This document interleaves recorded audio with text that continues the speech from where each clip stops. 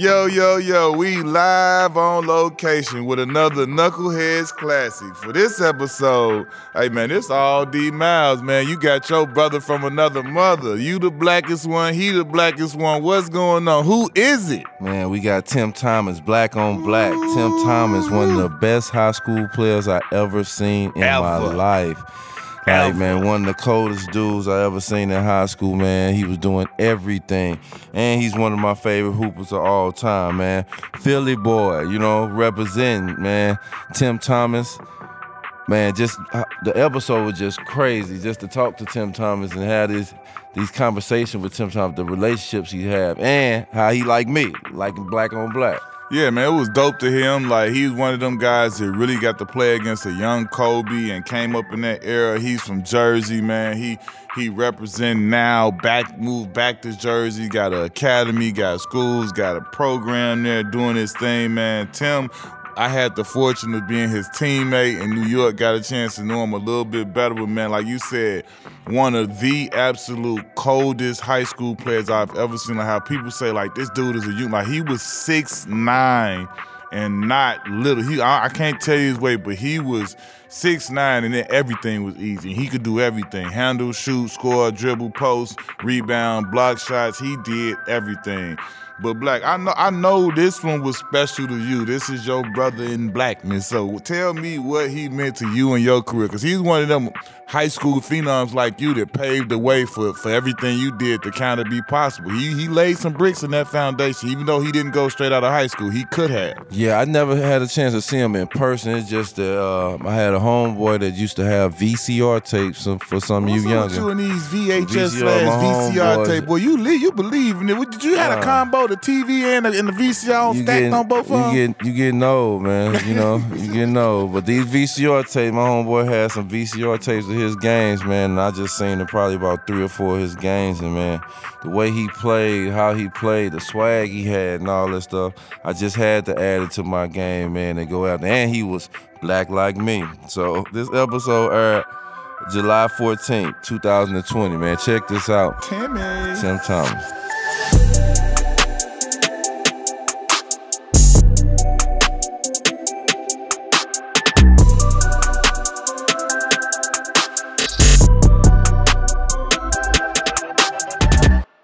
First question we ask everybody when they come on our show is, when you first got to the league, who was the first person to bust your ass? Straight to it. Steve Smith. Ooh, Smitty. The Smitty. Yeah, it was slow, but it was right to the point, man. Steve was great in the pick and roll setting.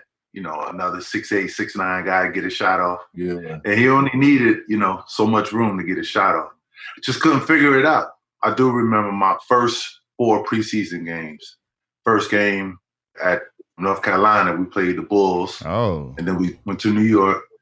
Then we came home, played the Pistons, and then we played in Atlanta. And Smitty, I think that game he had about 40, maybe 35, 40. It was preseason early, so he was getting himself going. Mookie back in the day. Yo, live on location. Me and D Miles are staying our asses at home here in Orlando trying to stay safe. And we got our OG big brother, New Jersey legend, New Jersey player in the building with us live on location from LA, California. TimThomas in the building, y'all. What it do, T? What's up, fellas? What's going on?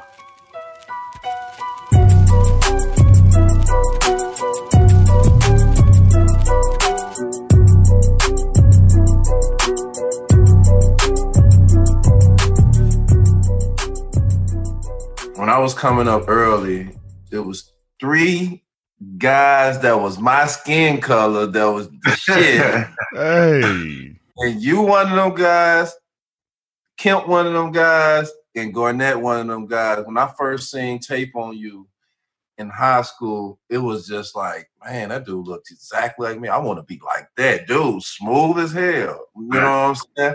Patterson, New Jersey. Mm-hmm. How was it going to Patterson Catholic and doing what you did in Patterson Catholic? Because Patterson, general in New Jersey, is like East St. Louis and Chicago in there. Yeah, exactly. So to go to Patterson Catholic, how was that? It was different because the two dominant schools was Eastside High, where they have the infamous Lean On Me movie, and then Kennedy High School. So those schools was well established, and then going to Patterson Catholic was something totally different, something totally new. They was known as Punk City because it was a Catholic school. They had the best looking girls and all that kind of stuff. Right. So going in and just changing the culture was everything. And then, being the #1 freshman in the country, it kind of helped as well. So I was considered like the Tony Soprano of New Jersey at that particular time. No one wanted to come into New Jersey to see me, nor did they want us to come see them. So in a 4-year span, God rest his soul, in a 4-year span, me and Kobe was 1 and 2 in the country, right? We're an hour and a half away from each other, never played a game against each other. That's crazy. Y'all play AAU ball together, though, right? Yeah, we played AAU ball together, but that was, a little younger. But I'm talking like our high school days. Right. Yeah. Where it could have been 1-on-1, Hour and a half away from each other, never made it happen. That is crazy. So how about this? Do you remember, I want to say it had to be 96, 97. Y'all came to Chicago for the Hoops in the Loop Classic. Yeah. Bruh, now this the first time I see you in person. I'm a young boy. I was, what am I, 15, 16, freshman, sophomore. I think I was a sophomore then. I'm up in that joint. And they were like, yeah, it's TimThomas, blah, blah, you and what was his name? Kevin Freeman. Kevin Freeman had Stupid Bounce too. These like the first two dudes I see where I'm like, yo, these dudes look like pros, like grown men. Kevin Freeman was like 6'6", D's, throwing that thing. This man like 6'9", 6'10", just look, I'm talking about everything about him. He was physically bigger than everybody. He had the lightest like 30 whatever or 40 whatever and like 15, 20 boards. And all I remember is the head just bopping while he running down smooth, hitting threes, posting people up, like catching the ball just like, they little. He just looking like his facial expression, everything just looking like this light. I was like, dude, I'll never forget. After that, I was like, TimThomas, the coldest high school player I've ever seen in person at that point, bro. Like, how was that when you came to Chicago? Like, was that one of the few times, or did y'all travel out of the state a lot? No, we always traveled out of the state to play, against the best teams in the best showcases or tournaments. Being in Chicago was cool. We just heard a lot of talk about Ronnie Fields and KG. Yeah. And a lot of people wanted us to play in that particular tournament. I don't think the scheduling worked out because I believe they went somewhere else. Yeah, they did. It was cool, man. It was cool. I mean, Chicago has a lot of history. I mean, as far as with the game and as many players as you guys put in the lead and all that kind of stuff. So it was cool to be in Chicago, man. Yeah. How was it like, East St. Louis is a small city and it's in between St. Louis and it's in between Chicago. And to be at a small town to get fame like you in the NBA, but you actually just in high school, like how was that experience? Like we had a few guys. We had a few guys come before me. Roy Sparrow, who went to Villanova, played with the Knicks.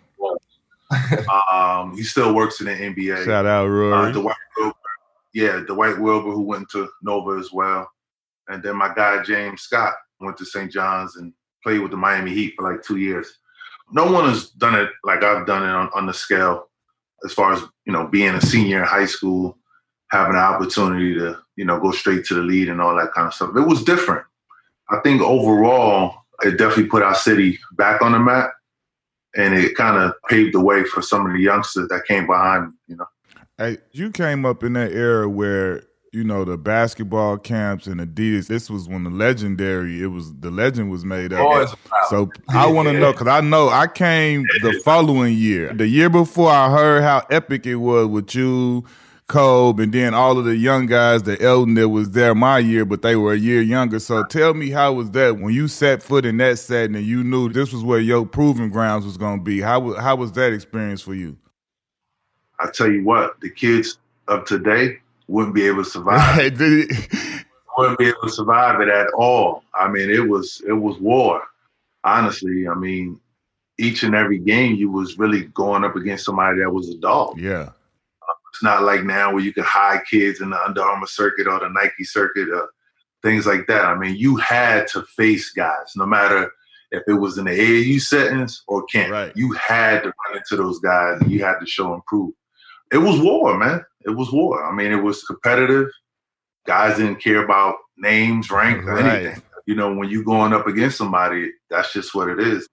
I remember I think it was our junior year going into our senior year at ABCD camp. Kobe actually took over the number 1 rank. Yeah. I was playing against Jermaine O'Neal, and I was tearing him up, dunked the ball, ripped my fingernail off, and I couldn't play anymore the rest of the camp. And Kobe was just killing. I'm sitting on the side just watching him, you know, kill. But yeah, man, these kids of today, man, they wouldn't be able to survive back then the way AAU was. It was like the Wild Wild West. You could get players from anywhere. Like Kobe said and Vince said, we definitely played on the greatest AAU team ever, beating people by 50, 60 points. I mean, you just can't, you know, match what we had. Yeah, man, it was different. It was definitely different back in the day. That was a time when you hear somebody's name and TimThomas and everybody raving for you, but just as much as everybody raving for you, people want to take a shot at the title. Fact. Oh, yeah. You know what I'm saying? And like these days, I don't really see that as back in our days. It was like, if you got a name or you got anything, you need to be prepared every game because they come. Oh, yeah. You know what I'm saying? The best one, people want to get their rankings up and all that. And back in the 90s, it was even more because we didn't have too much stuff to go to. You couldn't, like you say, you couldn't hide people, and people had a price on your head. Yeah. Even back then, though, you would find some of the, because I remember our year going into our senior year when it was big, Nike camp was so loaded that we had some of the Adidas guys, like Rashard Lewis was an Adidas guy coming up, but when we went to the camp, he had to come to Nike because if he wanted to get his ranking, he had to come where basically the whole top 15 was at Nike. So he couldn't be over at Adidas and like killing some non-top. He wasn't going to improve his ranking. So he got to that point to where like, okay, I know we doing this, but I got to go here because I got to be where it's at. That was just a difference back then. I remember when I first went to Adidas camp was the year that T-Mac came from out of nowhere and went crazy. And they had the windmill and the All-Star game went straight to the league. I was one of the guys in the bleachers that went crazy, jumping around. It was ridiculous, bro. But that was the first time I was like this. I was like, oh snap! Like I did not have a good camp.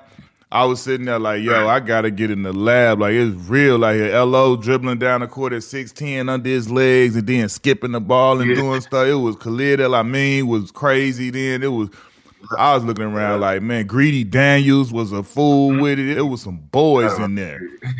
Yeah, man. I mean, it's different times.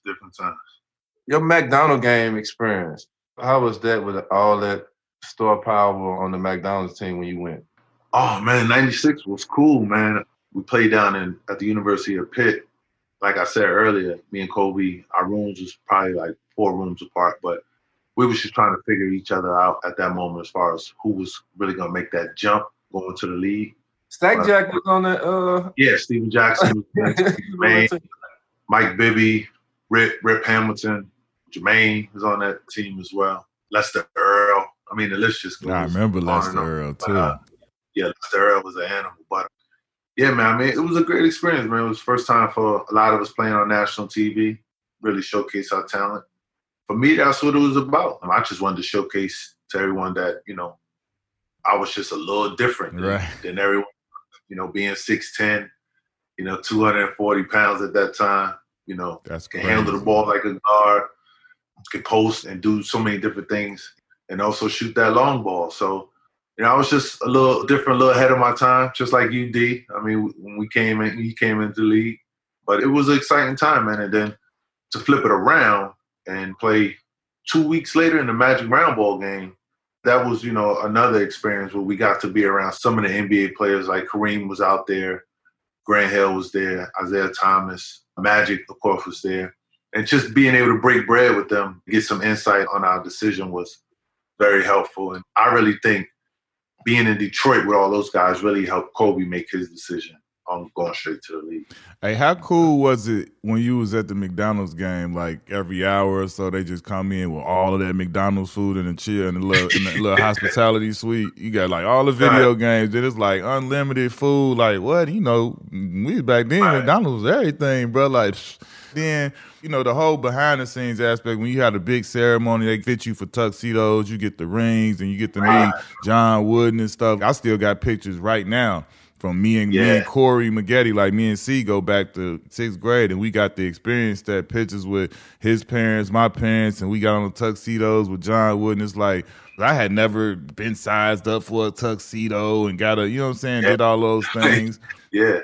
A lot of us, you know, went through that same process and was excited about it. I mean, we all came from the inner city, so it was all new to us. You know, a tuxedo with a bow tie. Man, like, cummerbund, like, how you do this? And I got my buttons on the right way. Like, what's going on? But it was one of those experiences for all of us, really. I mean, a lot of us playing that on national TV and going through those experiences, meeting different people, you know, the heads and the CEOs of McDonald's. You know, getting that free food, the French fries always hot, all that kind of stuff. I mean, it was just everything, man. I mean, they really make you feel like you're really on your way to becoming, you know, a superstar. Straight up. He was one of the guys that I just knew for sure was going to come straight out of high school. The buzz around you, you was already equipped with that shit. Like, I couldn't believe that you actually didn't go to the pros, and Villanova wasn't the most popular team at the time for you to be the number 1 or the number 2 player to even choose that. Right. What made you decide not to go pro, even though everybody's thinking you're going pro, and choosing Villanova? Well, the thing about the whole pro thing was that, first of all, I had nieces and nephews that was coming behind me, so I wanted to, you know, set an example with that.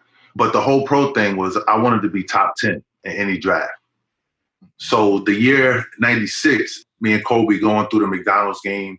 And at that particular time, I think me and him both was either 13 or 20, somewhere in that area. And for me, like I said, I always wanted to be top 10. So when we realized where we was at on the board, that's when we kind of made the decision, like, okay, let's go to college for 1 year, tear up, and then, you know, we'll definitely be in that top 10 category. So picking Villanova, they had Jason Lawson and Alvin Williams, guys that was considered to be pros. Seton Hall and Rutgers didn't really have anybody at that particular time. Although I could have went to Seton Hall and played with Shaheen Holloway, but I chose to go, you know, down to Philly and play with 2 guys that I was thinking that was going to be pros, which, you know, turned out to be true. So that's why I chose Villanova. Also, Lapis was going to allow me to play the 3. With my size, a lot of schools was recruiting me as a 4. But I just wanted to show that I had that bag. You know, Lapis, you know, allowed me to play the 3, and I went and, you know, became National Freshman of the Year. And then I was in the top 10 category. So that was mainly the decision right there. You decided to go out. How many workouts did you have to go through? That's funny, man. I went through maybe 3 workouts. Look. So I went Philly, Jersey twice, and then Boston, because Boston had the 3rd and 6th pick, I believe. Oh, okay. So with Boston, you know, I kind of egged Rick Pitino off during my high school days. He actually flew me all the way to Kentucky for a Boston workout. Wow. And just basically had me running the entire time. Oh, he close back. Yeah. So I basically told my agent, tell him at the time, I said, well, it won't be Boston. Right. Because I'm not just going to come down here and just run suicides. You know what I can do. Like, come on, don't play me like that. So you being in Philly and you get drafted for Philly, like, was you excited to be drafted with Philly? Oh, man, actually, being drafted 7th, actually got drafted to the home team, to New Jersey first. Keith Van Horn got drafted. Right, that's right. That's wild. Yeah, but Keith Van Horn had the power agent. He had David Falk. The power. Yeah, I mean, come on. At that particular time, early, you know, late 90s, you know, he had the guy. Keith basically was like, he don't want to go down there and play with the brothers. So that's how I got traded actually on draft day. For me, it was cool to go to Philly because I was a guy that can handle the ball, shoot the ball. I was quick enough to keep up with AI and Stackhouse. So I felt as though it was going to be, a perfect blend for us. With Stack being at the 2, Allen at the 1, and me at the 3. Yeah. But my rookie year, Larry Brown just tried to run me in the ground, man. He just tried to, run me in the ground, keep me off the court as much as he can, because they seen the potential in me. And then going into my second year, going back to the power agent, he pretty much got me up out of there. A lot of people forget that he had Allen Iverson as well. Yeah. Early on. That's why you see Allen playing with all of the role players, because they basically put that team together. I enjoyed it, man. I thought that if I would have stayed in Philly, I could have been, Allen's Pippen, could have got it done, because I didn't need a lot of shots to get my numbers. Right. And that's no knock against Chuck, but, you give me 15, I'm going to come out with 20. Right. 20 plus, So, I mean, it was just, for me, being close to home, being in the area where I knew going to school there and all that. I mean, it just made sense. It was perfect for me. We got in the league in 2000, and the Lakers ran off 3 straight. But that year, we watched so much basketball, but that year, the only team that I felt could beat them was the Bucks. With you, Sam Cassell, Big Dog, like y'all squad was equipped to beat them, and y'all beat them twice. Like I think the first 2 years. Yeah. Like we watching the game, and I felt like Philadelphia cheated y'all. There was a lot of conspiracy behind that. Them Bucks teams with Ray and Sam and you and Big Dog and like all that, y'all was trying to get over that hump, because I felt like, shit, y'all was like, we used to call y'all 2-point geezers. Like, none of y'all missed. Right. Like, so. Well, for me, when I got traded there, I never really wanted to be there. I was trying to get out from day one. Nobody wanted to go to Milwaukee. No, it wasn't because of the city. It was just because of the team. That's the what way I'm the talking team about. Yeah, and I'm like, you have Big Dog. He's still, in his contract, so he's going to play. You know how it goes. Right. The money plays before the talent. And then you had Ray, who was, trying to establish himself. And then you had Sam coming off of winning 2 NBA championships. So I'm like, listen, these guys they're enough. I don't need to be here. Like, you could have sent me to Memphis and let me, figure it out, because all my peers was in position where they was able to go out and do their thing. And then here I am coming from Philly, where I can do my thing a little bit, and then now I'm going to Milwaukee, and now I got to figure out this 6-man role. So it was difficult, but we had some great runs. We kept running into that talented Indiana team. Detroit used to beat us up, never wanted to let us in the playoffs. And then I really still to this day don't know how we lost to Philly, the conference finals. But I mean, Allen was just, terrific at that particular time, man. He was a natural killer. We was right there. We was a very, very talented team, but we just never could get over that hump. That's a different perspective, though, that you giving as far as because I never thought about it how you just said it when you went there. I was just thinking, man, they about to get TimThomas. They about to be even more loaded. But you're not thinking about. I'm not looking at it. If I look at it from me, first couple years in the league, we young guns. We trying to hit this springboard and go become who we want to be. And it's even more hard, like you say, when you see your peers in them positions, they being given them opportunities to go out there and shine. I can remember our rookie year, we on the Clippers. Of course, we already know going into the season, we not going to make the playoffs, but, we excited to play and we playing hard and we compete. Then when season over, we go straight to the crib. I can remember sitting at the crib and watching Mo Pete for the Raptors be in the playoffs, and I was like, dang, bruh. Like, this is what I wish you know what I'm saying? He got drafted later. I'm back there like, man, I'd have went 22 to be in the playoffs, and I forget it. Like, you know what I'm saying? But that's definitely a different perspective that me, even as a player, I was a young player then, but I wasn't looking at it like that. Yeah. I was trying to get out, man, because I was still in my rookie deal. Right. Yeah. I really had no control. So the only way to get out was to be traded. I went through my ups and downs, man. I was frustrated. At that time, I had Arn Tellem, who was really a baseball agent, coming into the basketball world. And he signed all the young bucks like myself, Kobe, T-Mac. I believe Antoine was with us, Antoine Walker. Yeah, man, it was difficult. The game is the game, man. You just got to figure it out. 04-05, you go to the Knicks. Mm-hmm. Like New York, you right across the wall to New Jersey. Like, how was that being in New York. Real close to crib. I know Philly was close, but New York was close. It was everything, man. Growing up as a Knicks fan, having a couple of opportunities in high school to play in the Garden. But to put on that Knicks gear, man, it meant everything to me, the family. It was just like a dream come true when you could play for the home team, I thought that we had a talented team early on, a lot of veteran guys, but we was kind of banged up a little bit. But it was a thrill, man, to be able to be home and, be in that environment, playing the Garden, get booed, all of that kind of stuff that comes with it, man, So it was great. Tell people about, you just said like being in the Garden, they get booed, and just you being an East Coast Jersey guy, knowing how that is. Just tell people how that is to be a Knick and that whole vibe. Because I remember when we was there, I used to look at you every day. It was like me and you only got like 40 games in that season, guy. But my everlasting memory, I tell you this all the time, like Tim was the happiest dude all the time. Tim come in, got that big cheese on, like, what's up, doggy? What's up, doggy? Like, you know what I'm saying? I'm like, yo. He like, man, it like none of it, like you, to me, you wore it and dealt with it. You know what I'm saying? You did your thing. You came, put in your work. You went to the games. And then, you did your thing after. You didn't sweat it. Like, so tell me, what was your perspective on all of that and how you dealt with it so well? I mean, growing up, you know what it's about with the media and all of that with the vibes and stuff there. But a lot of people don't know. I lost my sister and my cousin within a 2-week span of that season. I mean, Q, right. But I was just trying to hold it all in, for the family and just have a different perspective on life and where I was at that particular time. I remember playing LeBron and them at home.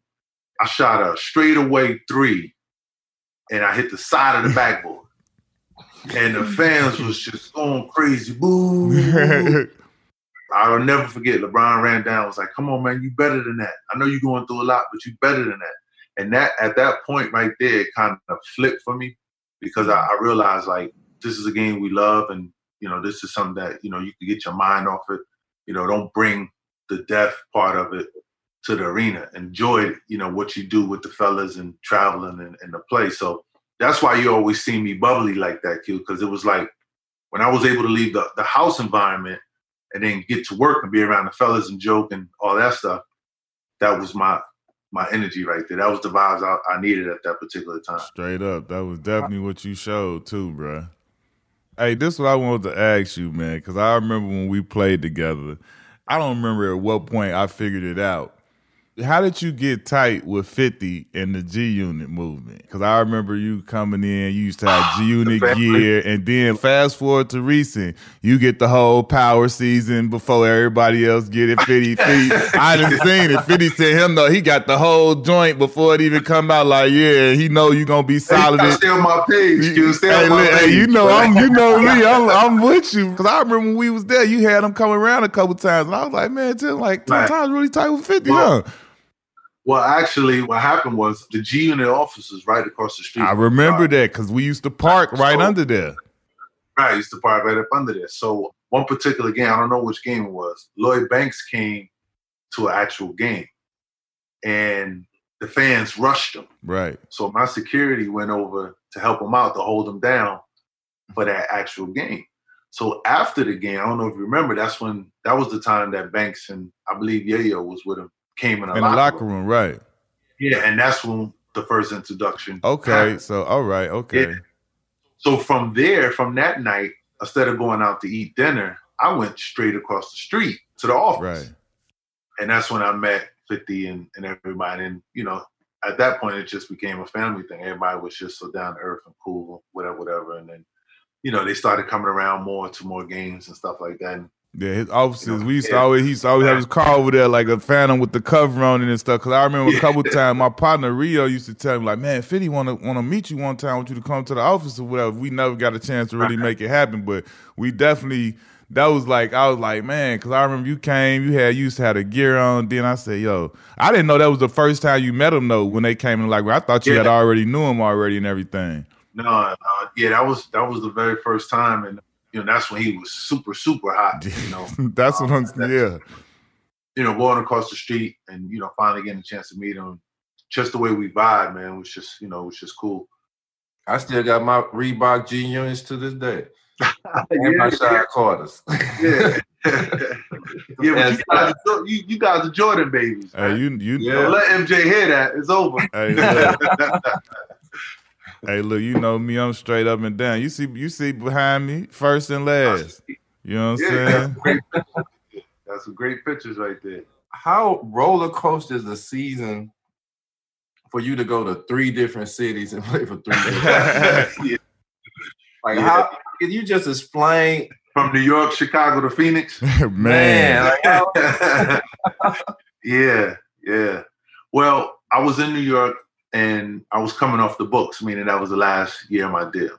Chicago was always upset at me because BJ Armstrong, who retired, turned agent, well, I didn't tell him my free agency year, went back and told the Bulls that I was coming to the Bulls. I was going to sign. I believe at that time it was after me and Eddie Jones after the team had broke up and everything. And that's when they brought in the young fellas, Tyson and Ron Artest and all those guys. But that's a yeah, man. That's a forgotten time. EJ in the Bulls uniform. I lightweight forgot about that, man. Yeah. So that was their rookie year, and then I was like, I'm gonna go back to Milwaukee to try to, get deep in the playoffs again or whatever. But no, man, once I got to Chicago, it was basically, it was putting me on the shelf due to what BJ said. So it was like, you're not gonna play here. I believe that was Derrick Rose's rookie year or his second year. Mm-hmm. It was basically like, look, man, you're not gonna play here. And they had Scott Skiles there, and I'm like, I don't but he was, got caught as an alcoholic back in the day, and you trying to, tell an old vet, some of these young things to do and stuff like that. So I basically was just trying to get up out of there. And then once they finally released me, they made me go west. So initially I was going to go to San Antonio because at that time San Antonio was going to the chip almost every year. But Phoenix was a great opportunity because the big guys was hurt. Kurt Thomas and Stat was hurt at that time. So they basically said, look, if you come in, you're going to play right away. 30 games left. And then, hopefully we have a nice run in the playoffs. And that's how it happened, man. It was crazy. The most important thing for me was just trying to find a way to stay in shape, because that was D'Antoni's system too in Phoenix, right? Yeah. Hey, this was the crazy part. This was the stretch where I call it amazing because, like, as tough as it was, you went to all these teams, but then it was like you hit a stretch where it's like, all right, he might be out or whatever. I'm about to sign, play with like 40 games, and then bag me. And then, you know what I'm saying? Like, it was like, because you got it to Phoenix and you balled out. So then you come to all season, Dallas had to hit you with a bag. You was probably the most well-paid journeyman I've seen. You know what I'm saying? Yeah. Like, how was that for you?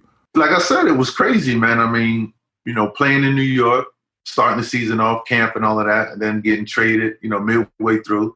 Getting to Chicago and just basically shutting everything down as far as body and stuff like that. And then it got to a point where it was like, we don't even want you around the team. I was like, all right, perfect. Right. So at that time, the family was still living in New York. So I went back to New York. I was running through Manhattan, going to Basketball City, all that crazy stuff. Getting to Phoenix, man, I was just ready. As players, if you get injured, you out 2 weeks. When you come back, it's like, it's on. Yeah, I remember because that was always a theme in the games when you'll be playing well. They'd be like, he's been sitting out and he has it And then at the same time was a free agent. So, I wanted to put myself in a good position to get another bag, and that was my third contract. And I actually went to the Clippers. I was really 5 minutes away from signing with the Lakers. Wow. So could you imagine me and LO on the same team with Cole? Ooh, that would have been crazy. So, that was the same year Ramadovich was a free agent. He was coming from the Clippers, and we had just beat the Lakers and the Clippers in the playoffs. Both teams was looking for shooters. At that time, the Clippers offered 4 for 24. The Lakers offered 4 for 24, and Phoenix was 3 for 15. Before I can get back on the phone and call the Lakers and like, yeah, I'm gonna take that deal, Ramadovich had already took the deal. So that's how I ended up with the Clippers.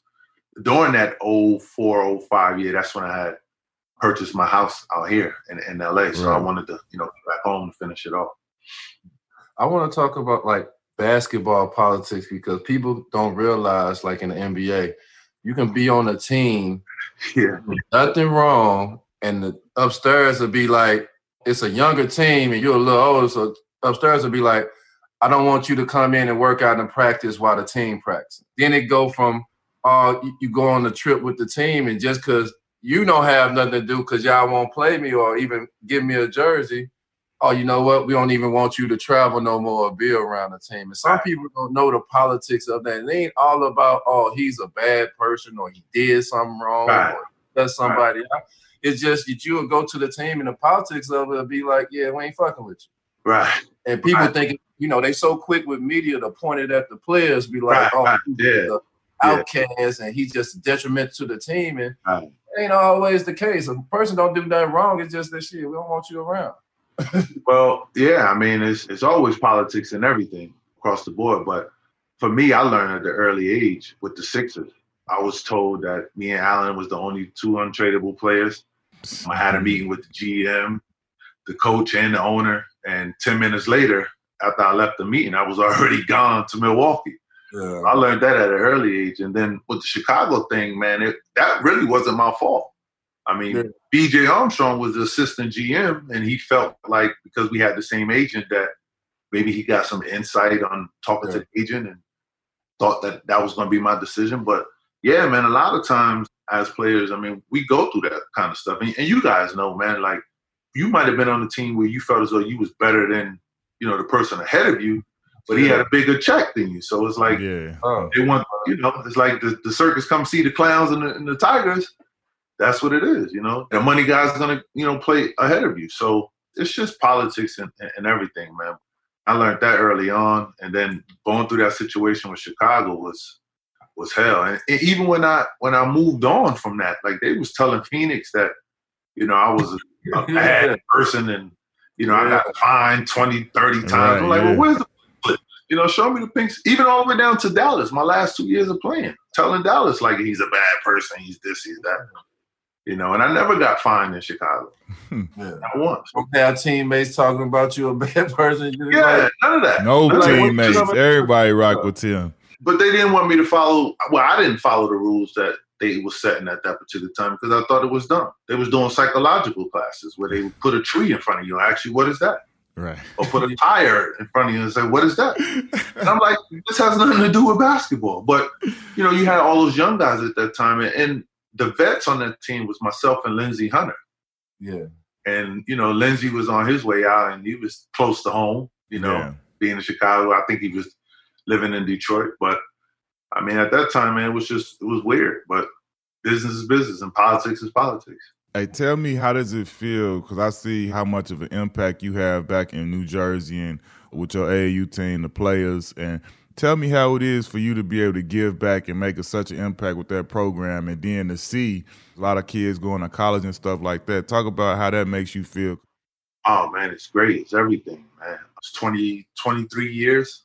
That's years. I started that my rookie year, and it's been great, man. We produced 24 NBA players, 19 McDonald's All-Americans. Thousands of kids went to college. And also on the girls' side, I have a girls' AAU program, New Jersey Sparks.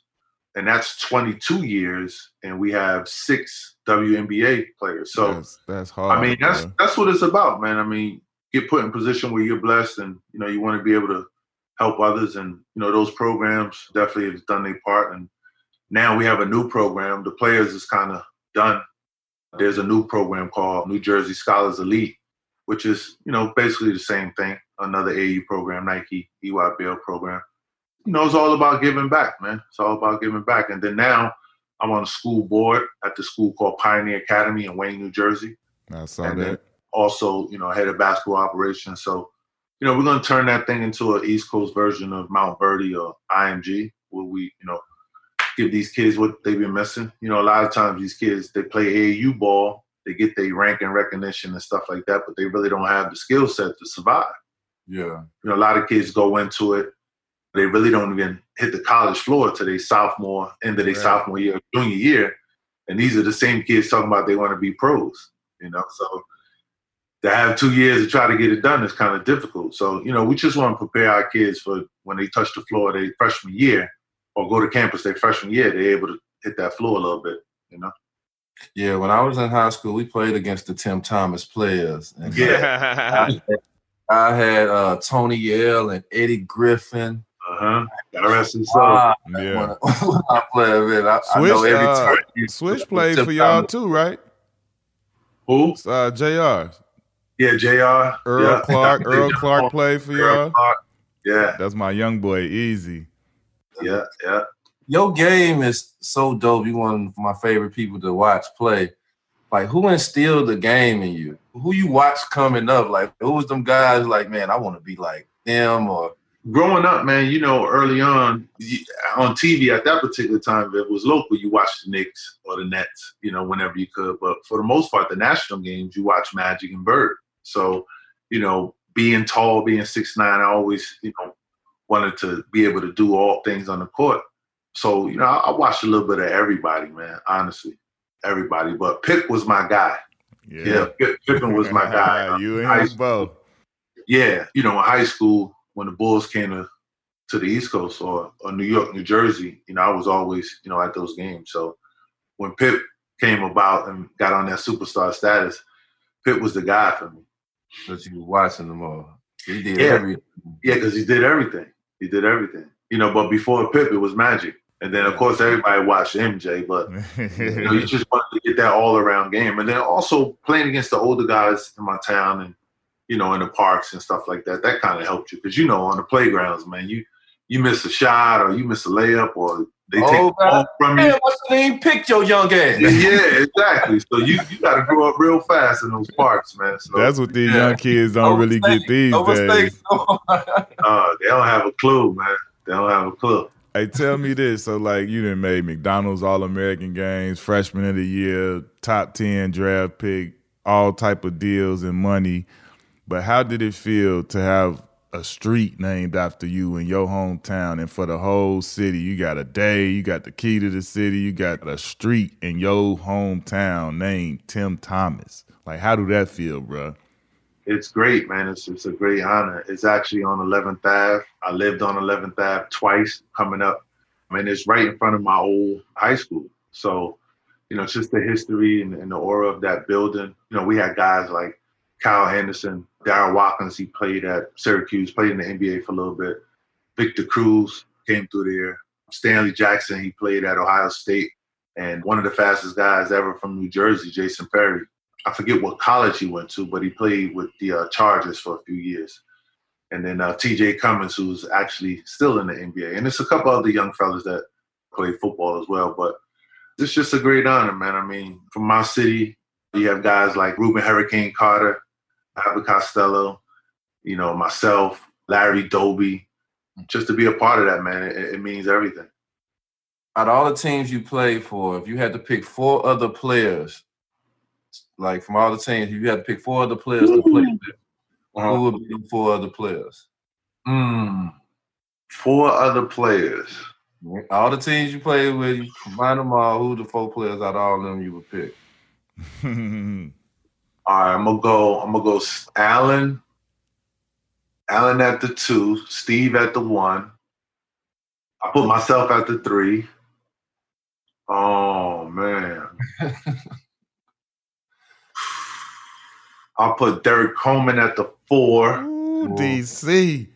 Yeah, and at the 5, man, I'll probably go Mutombo at the 5. No. Love Big Dikembe, man. I got another for you. This one's going to be a little tricky. It's start, bench, cut, but one more, kick them out the league. So it's 4 players, start, bench, cut, or kick them out the league. Damn, why you got to kick them out the league? You naming the players? Are you naming the players? The players is Durant, LeBron, Bird, and Pippen. I got to start 1, kick 1 out the league. Start 1, bench 1, cut 1, the other one out the league. Boy, he hit you with a curveball right there. Yeah, I'm going to have to kick Bird out the league. Which don't make no sense. Larry Legend is getting. Listen to this. Go ahead. I know, but look at the list here. I know. That's what I'm saying. This is the predicament he put you in, right? I'm gonna have to kick Bird out the league. I'm gonna start LeBron, and I'm gonna have to bench KD. And you're gonna have to cut Pip. And I'm gonna have to cut Pip. You gotta make sure you say it, Bird. Yeah, that's a. We're going off of right now. But normally I will flip it around. Right. Yeah. I will flip it around. KD will probably be out the league. And then I will probably start Pitt. Yeah. I probably would bench Bird. Right. Yeah. You coming up, you've seen a lot of basketball and you've seen a lot of guys along the way, from the Twine Walkers to the Kobe's to Jermaine O'Neal's. And you know, when we go through this AAU circuit and this whole high school thing, we see so many guys, and we see guys that we thought was finna make it. Mm-hmm. And guys that did make it or surprised us that make it. Like, who was that guy that was like, when you seen him coming up and all that stuff, he was just a walking bucket. Every time you see him, he was just that walking bucket. My guy from Chicago, Ronnie Fields. Ronnie Fields was amazing, man. I mean, for real. Just the way, you know, he played the game, and it looked so easy. He had like that grown man strength, similar to myself, you know, but and all the guys in our class, but he was just different, man. And I wish the accident would have never happened. I wish he would have been able to showcase his talent in the 96 McDonald's All-American game and that Magic Round Ball game. He's a guy that I know for sure. If he would have been able to lace him up in our league, he would have really did some damage. Could you imagine him and Vince Carter in the slam dunk contest? I'm telling you, he was definitely going. I feel like he was definitely going straight out, and I feel like he definitely would have either won or competed or put on a crazy show in the dunk contest because he used I mean, you know, when we was coming up, you know, different high school showcases or even in, you know, doing AAU time, if it was certain guys that played before you, you had to get to the gym and check them out. And I think we was in Cincinnati, and Ronnie was playing before us. And, you know, normally, you know, you don't like when you walk in the gym, you want to control the gym. You know how it is. I had the swag and all that. And I was like, no, I got to go see Ronnie, man. And he put on the show before us, and then I capped it off. But, yeah, Ronnie Fields, man, was definitely a guy that if you had the opportunity to go see him play, you would have definitely been impressed. So we was same conference as him, bro. I was in the same conference as him. He was a year older than me. Yes, he was a year older than me, but I got this up close and personal. The boy gonna walk on air. Telling you, levitate. He had the Jordan jean, like he had the walk. That man to lay out in air. He wasn't 6'6". That's what made it crazy. He was like 6'3" or something. And I'm talking about 6'4", something. Man, boy used to get up in the air, boy. Him and Paul McPherson in Chicago, they was the levitators. Them boys used to fly. Yeah. We was in a couple of circuits together. We didn't play against each other that much, but we was always in the same area. So, you know, guys like that, when you know they're on that list and they're right there, it's like, let me go scout a little bit and see what he got going on. But he working with. Ronnie was different, man. He could score the ball inside, outside, jump over you. All of that kind of thing. It was strong enough to carry you as well. So I could just imagine, Q, you know, you having to go up against that, man. Bro. Straight up. When I came out, they was trying to give me the credit of, oh, man, you the first 6'9" guy to dribble the ball and all that stuff. But, like, that truly, like I tell everybody all the time, like, man, me seeing you play or seeing Lamar Odom, like, Twine Walker was a guy who dribbled the ball. Of course, Pip with the point forward and stuff. Like, that was the guy who kind of paved the way for me to even think that I can be 6'9" and dribble and be fast and, you know what I'm saying, that actually can play on the wing. Because, you know, being a big guy, the first thing coming up in high school, you the center of the power forward. Right. If you got somebody bigger than you, you're going to be power forward. But if not, you're going to play center. I don't give a fuck how much you can dribble. Right. You know what I'm saying? It's like, I played center. During pro-am, I played on the wing. During high school, I played center. When I got to the league, I finally played the 3 with a coach. You know what I'm saying? Was that the same experience, like, kind of for you? No, not for me. In high school, I pretty much did what I wanted to do in high school. Everything. And you guys could go on I Am TimThomas, the documentary, check out some old clips. I'm putting a doc together. But In high school, man, I was all over the place. I played, 1 through 5 in high school. And then, my college decision basically came down to me being able to play the 3, and that's why I went to Nova. Going into the league, man, I was like, look, I'm, how you put it down, either you go power forward or small forward. Nope, strictly small forward. Like, but no, man, like, playing in the greatest era in those 90s, man, you had a lot of guys that can handle the ball. 6'9", 6'10". Yeah, deadlift strength, guys like that, man, that can shoot the ball and handle the ball and, get everybody involved. So the game was changing at that particular time, but we latched on at the perfect time, D, because when you watch the NBA now, you just see us in all the games. All us. Yeah. You see us 6'9", 6'10", shooting threes and stuff like that. So when you look at Kevin Durant, because that's basically some DNA off of you, to see Kevin Durant, 6'10" guy, dribble, shooting it from range, long dunk. Yeah. He do everything. He post up. Right. A guy like that play and knowing that's from that point forward, small forward DNA. Right. How's that? I remember his rookie year, and I'm like, well, first of all, Kevin Durant is 7 foot. Let's stop saying that he's 6'11". He's the 7-footer, right? That's number one. Right. So I remember his rookie year, man, playing against him, and I'm like, man, like, okay, yeah, I'm getting a little older, but he just reminded me so much of myself, coming in. I mean, he wasn't as bulk and as strong, but skill set wise, I'm like, this guy is out on the 3-point line, just crossover after crossover after crossover. Whatever you want. And still having his balance and, stuff together to be able to get a good shot off.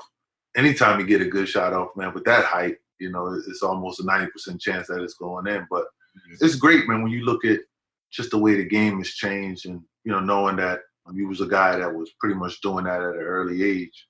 I remember my Milwaukee days. I was, 6 man. I was the first sub. It didn't matter for who. No matter who. Yeah. You coming. You come. And like you said, earlier, D, playing against, Shaq, having to guard Shaq on one end and then, having him guard me on the other end and, being able to stretch the floor, shoot threes or go around them or whatever the case may be. It was everything, man. I remember playing in the playoffs. I believe it was 2001 or maybe 2000 against the Pacers. And they had the Davis boys out there, strong, big Rick Smits. And, I was just using my skill set and stuff to get around them. Right. My quickness, handling the ball and stuff like that. So when you watch the game now, man, you see all of that, just 6'10", 6'9", 6'11", 7-footers, handling, shooting the ball, man. It's amazing. Watching The Last Dance and everything that went on with that, what was your takeaways? Like, how did you feel about the documentary? I mean, obviously we all loved it and it was crazy, but was there any type of new information that you really didn't know or that you kind of knew or something like that? Just the insight on MJ. I love all of the stuff, the pregame stuff, how he was kind of separate, away from everybody else, no matter where he was at. I think that was amazing. You get a chance to really get some insight on just the beginning of the game, him wearing new shoes almost every game. That's unheard of. Back then, especially. Yeah. But no, man, I mean, just overall, it was great, man, just to get some insight on, how he pushed the new players that never really won the championship and stuff like that. So, I mean, it was great, man. It was great. That was a little tripped out thing to see how he would be a different locker room or something. Like, where he at? Like, what he doing? Right. With the coffee and the security guys and everybody else somewhere else. So it's a little different, man. He had his own office like assistant coaches, though. They say right. Yeah, and then, me being a former Bull, just going back in my mind a little bit, trying to think about the locker room, like, okay, so that was his room over here.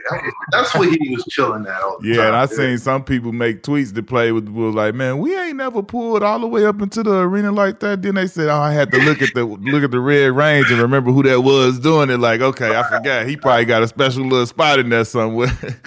Yeah. It was only a few people that was allowed to pull up in there. I wasn't allowed to pull up in there on my years. They would wanted me to take the bus. It was raining, they don't let you up in that jump. Right. Man. Tim? Nah, not Tim. He got to park outside.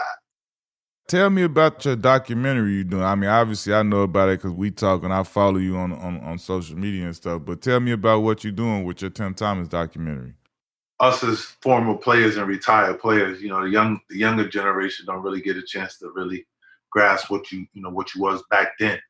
So it's just basically just trying to show the kids, how I grew up in Patterson, the small town that I grew up in Patterson, all the obstacles I had to go through, in the early 80s. Of course, everybody watched that Lean On Me. And I grew up right there, like literally in that same block when the crack era hit, and that kind of stuff. So, I mean, it's just, my story, and then also showing, the basketball side of it with being at Patterson Catholic, and just the growth throughout the years with going to college, in the NBA, and, it's just some of the things that happened to me, throughout my life, in the middle of my life of playing and stuff like that. So it's your typical documentary, but it's just my life. It's not anyone else's. So coming from where we come from, the first thing we'd be like, nah, I'll take this to the grave. I don't got to say nothing about nothing or bring nothing up. But now we in the era that, man, and I'm older now and I got kids now. It's like, man, I want to tell my story. I want to hear TimThomas' story. I want to hear this person's story. It's like, we're in the day and age now, and it feels so good to kind of release that. Let it get out your mind. That was one of the things doing with TPT, doing with the article, or even doing this. One thing I love about our podcast and what we're doing, man, we get to be fans of guys that, man, we admire and we appreciate. And some guys don't even know that we even felt this way. When we played, I'm not going to tell you I fuck with you. Yeah. You know what I'm saying? I'm not going to kill mode. Exactly. When I seen the Bucks squad, I'm like, man, them boys.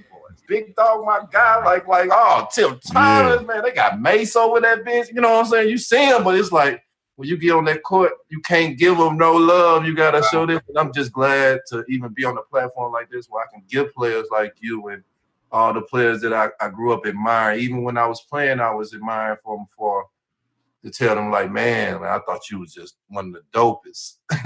Yeah, we appreciate it, man. We all appreciate it, man, as former players, man. I definitely love what you guys are doing, man. I've been tuned in. That's the money question, Q.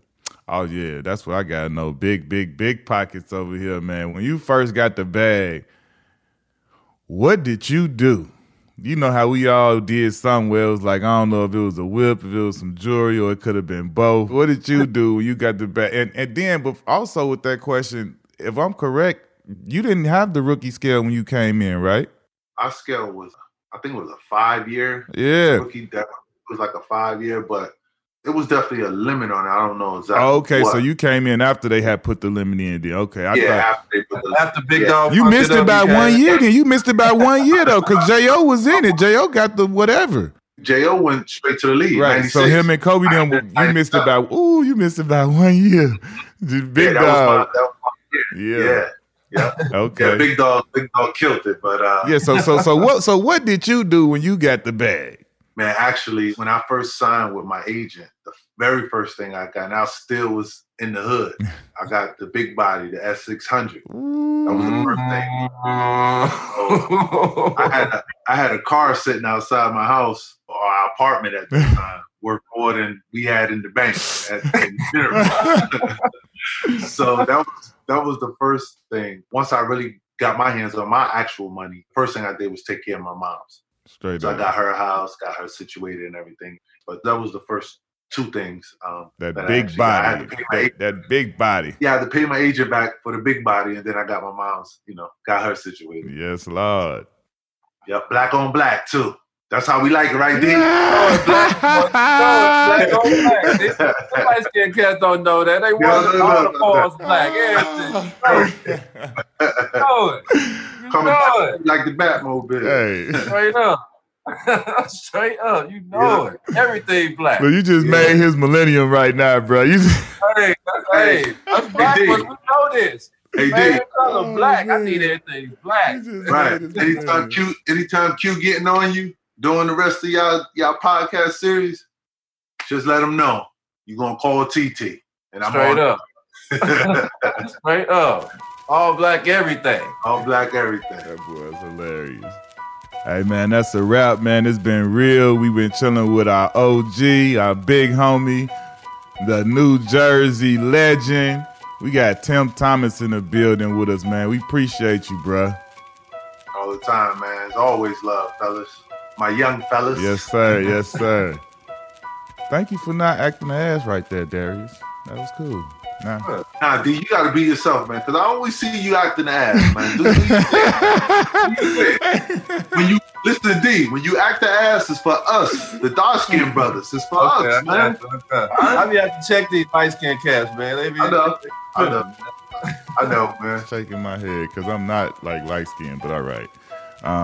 Q, you need another about 2 months in the pool, man. Gotta get outside early. You don't be getting no tans. How you in Florida? You're gonna get 9 or 10. Cause he go outside at 6 p.m. He like me. Yeah. So I go outside. Hey, I'm not going into the sun. I'm gonna tell you the truth. I'm not going into the sun. I'm gonna tell you that now. Yeah.